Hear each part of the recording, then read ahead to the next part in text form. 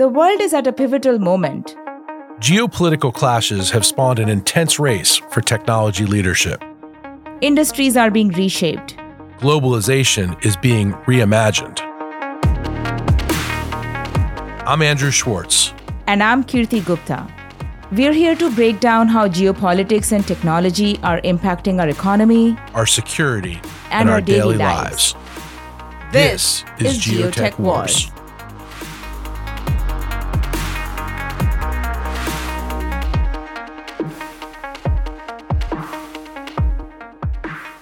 Welcome back, everybody, to the GeoTech Wars podcast. Today, Andrew and I are joined with Ilaria Mazzocco, who's a senior fellow, our very own CSIS, Trustee Chair in Chinese business here. And prior to joining CSIS, Ilaria was a senior research associate at the Paulson Institute, where she led the research on China, climate, and energy policy for the Marco Polo, the Institute's think tank. Very appropriate because Ilaria comes from Italy.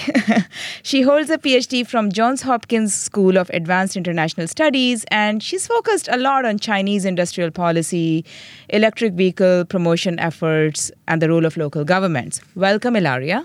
Thank you, Kirti. Thank you, Andrew. So great to have you with us, and I want to get right into it. So, Ilaria, tell us, how did China come to lead the green energy industry? Yeah, so I would say it was a combination, a convergence of various factors. So you had, on the one hand, industrial policy, right? So you had government support under the form of certainly subsidies, but also credit, availability of credit, cheap credit in many cases, government guidance funds, and a variety of various instruments and incentives that local governments provided.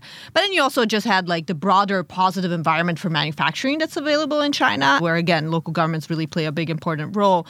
And then finally, you had a huge internal demand. So I think we tend to think about China as a big emitter of greenhouse gases, which it absolutely is. It's the largest global emitter of greenhouse gases, but it's also a really large consumer of clean energy technology. So it's the largest market for solar panels, wind turbines, electric vehicles, etc. So that was also a big boon for manufacturers. But in addition to all the government-led elements, you also had companies that were really entrepreneurial, high competition in China, and very globalized value chains, which really enabled the collaboration across borders, transfer of technology, know-how, talent, etc., which enabled the growth of these industries. So you mentioned a couple of these, but what are some of the specific technologies they're actually leading in?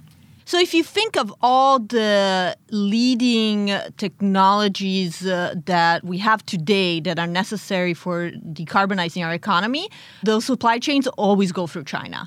So when you think of the wind turbines and wind turbine components like permanent magnets, solar panels from polysilicon all the way to the solar module, the batteries, right? And so when you think of the minerals, the refining of the minerals, right? So if the mining and refining, lithium, for example, graphite, which obviously I think we'll be getting into later on, but also the production of the battery cell, the packing, all of that is highly concentrated in China. So to give you an example, the latest International Energy Agency report indicates that 2/3 of all lithium-ion battery manufacturing is located in China. 80% of cathode manufacturing is in China, and 90% of anode manufacturing is in China. So those are all, major components of the battery.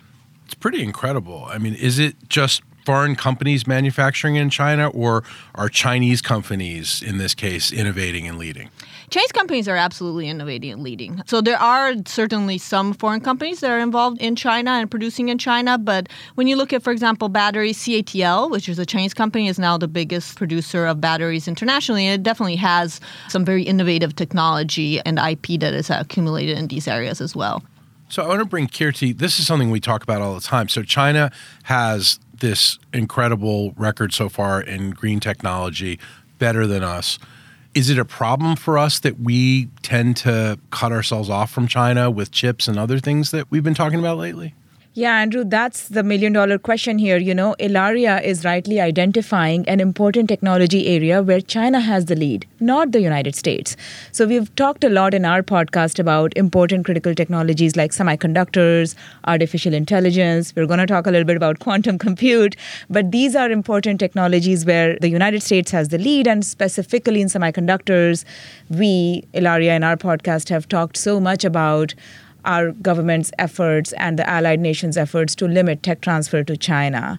But this angle that you're bringing in, where China has this identified correctly its leadership in clean energy technologies, where they maintain chokehold and leverage, is an area that we need to worry about because we need this technology. The world needs this technology right now. Right. So I guess it begs the question, are they taking steps to defend their lead in green energy in the same way that the United States is trying to do so in semiconductors?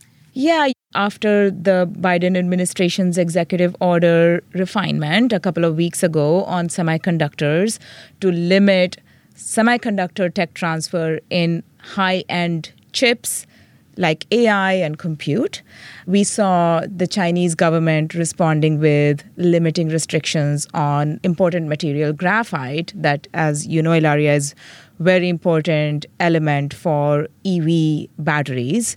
And China, I think, holds 65% market share globally on graphite.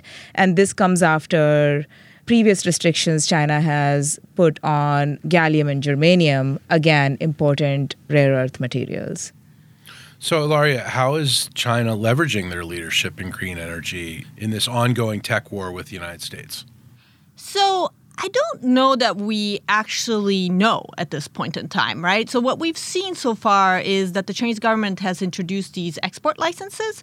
So that's obviously reduced the flow of exports because companies have to apply for these licenses, right? And we don't know exactly who's going to get them, where they're going to go, et cetera. But seems to me like the Chinese government is signaling, hey, we know this stuff is necessary for you to diversify away from us. And guess what? We control the upstream inputs as well, and we could cut you off from them. So to me, at the moment, it's more of a signal than anything else. In fact, I actually think the bigger challenge is just that Chinese companies continue to add capacity in China. So when you look at solar panels, for example, even though we have now a big push in the United States, thanks to the Inflation Reduction Act, which is absolutely necessary to diversify, when you then look at how much new capacity is planned to come online in China, it is what is happening here in the U.S. is just like a drop in the ocean. And so there is, I think, in a way, the way in which China is going to fight to maintain its leadership is just by continuing to lower the costs and expand the manufacturing capacity within China. And if I can just make one more observation is that in some ways what makes these technologies a little different from the very high-tech products that you were discussing previously in the podcast is that it's more about the cost than it is about the actual cutting-edge technology that we're talking about here. So the manufacturing advantage really plays to China's strength here. So, Ilaria, will Chinese mineral export controls actually hurt the U.S. green energy industry, or is it just the manufacturing, as you said? Yeah, they could absolutely hurt the U.S. industry, especially because at this moment it is in a very nascent stage, right? Because through the Inflation Reduction Act, there's been an effort to try and develop these industries in the United States, but again, as we said, like it's going to take a long time for a lot of these supply chains to actually diversify, and the minerals are probably the more complicated element, right? It takes maybe 10 years for some of these mines to come online.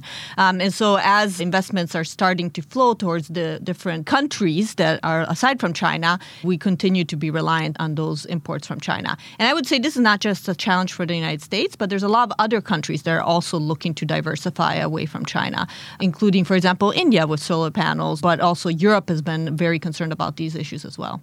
And Andrew, I want to jump in here. Your question is exactly right. Is it both? Is it limiting or chokehold on raw materials, rare earth, or is it also China's inherent manufacturing advantage that could hurt us? And I think the answer is both. Ilaria, you answered the first one. Raw materials, definitely an issue. Let me just take the manufacturing a little bit. You've talked about how much scale has impacted China's leadership in these critical technologies.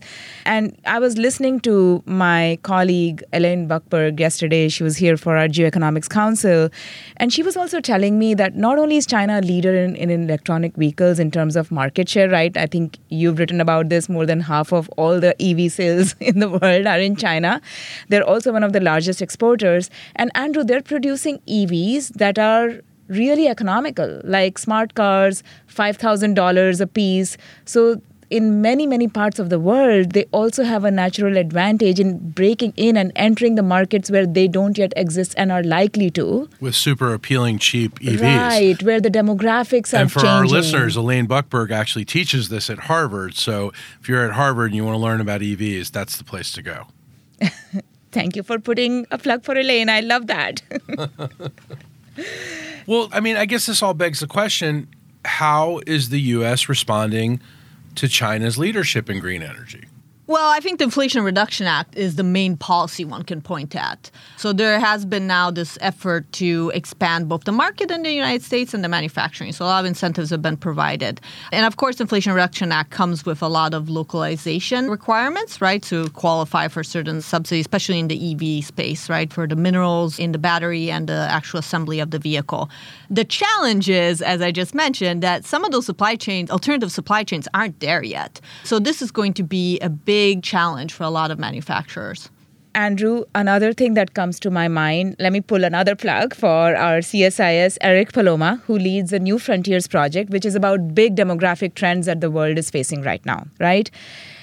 I was listening to how the demographics of the world is shifting. We are 8 billion people on this planet right now. We are going to reach up to 10 billion people by 2100, after which we stay in that equilibrium. But a lot of that growing population will have higher per capita income. That's a good thing. But it's also an issue because the carbon footprint per person is going to increase. The need for transportation per person is going to increase. In fact, the projections show us that the growing demand of energy from these developing populations is going to more than offset the savings of carbon footprint we are working towards with net zero commitments in the OECD countries and developed nations. So if we don't find a way to take advantage of these green technologies in which China is leading, we have a global problem. Not to mention, so many people have pointed out that the cost of climate change is just rapidly increasing for governments, our government certainly, and governments all around the world. So this sort of seems like the thing we need to do to work together, right, Ilaria? Yes, I certainly have some thoughts on where some collaboration could be more fruitful. I think in a way now technology has become so fraught that the United States and China should probably be talking more and collaborating more on governance, global governance, which is going to be extremely important. In some areas, we don't even have a common accounting system for carbon emissions, right? We don't even count for the same things sometimes. And we certainly aren't talking enough about risks such as geoengineering, right? Which we could definitely imagine rogue actors taking the lead in some of these areas, and we would want, I think, coordination between countries. But taking a step back, I think, yes, I think it's remarkable in a way that we're talking about these technologies on a podcast called GeoTech Wars, right? Just a few years ago, this was seen as just the success of globalization, that we had these cheap technologies. Solar panels, just a few years ago, the International Energy Agency, the IEA, stated that solar panels are now the cheapest source of electricity in history, right? What a success, right? But what has happened is now we're thinking more and more about the investments that governments need to make, that consumers need to make also, and companies to transition to a cleaner economy. And there's increasing concern that when you make that investment, if all that flows to China and there's no return domestically, that's going to be unsustainable. And so I think we're seeing more and more of that, in addition to perhaps national security concerns of choke points and risks of over-reliance on a single country that is a rival. Speaking of risks, what does de-risking mean when it comes to green tech? That's a very good question. And I think different countries and different governments and even sometimes different people within the same government are thinking about it differently. So what I think about as the priority is diversifying the origins of these materials and goods that we're using to decarbonize. Some would prefer to have a completely reshored and domestic supply for some of these products. I think in many cases this is going to be impossible. I think having a diversification goal is probably much more achievable and probably more achievable, also more palatable to also partners and allies around the world, right? I think there are going to be challenges, especially a de-risking definition that cuts China completely out of the picture, I think is going to be extremely difficult, especially at a time in which Chinese companies are internationalizing. Given the size of the Chinese economy and the importance of these Chinese companies in these industries, which are growing, that's only natural. But I think that complicates the picture significantly. If you look at Europe right now, which I'm working on a report on, a significant number of new battery factories that are being built in Europe are owned by Chinese companies. So that is certainly diversifying somewhat, but it still creates those linkages with China. And I think we're going to have to come up with better ways of thinking how to manage the risk because we're not going to be able to avoid it completely.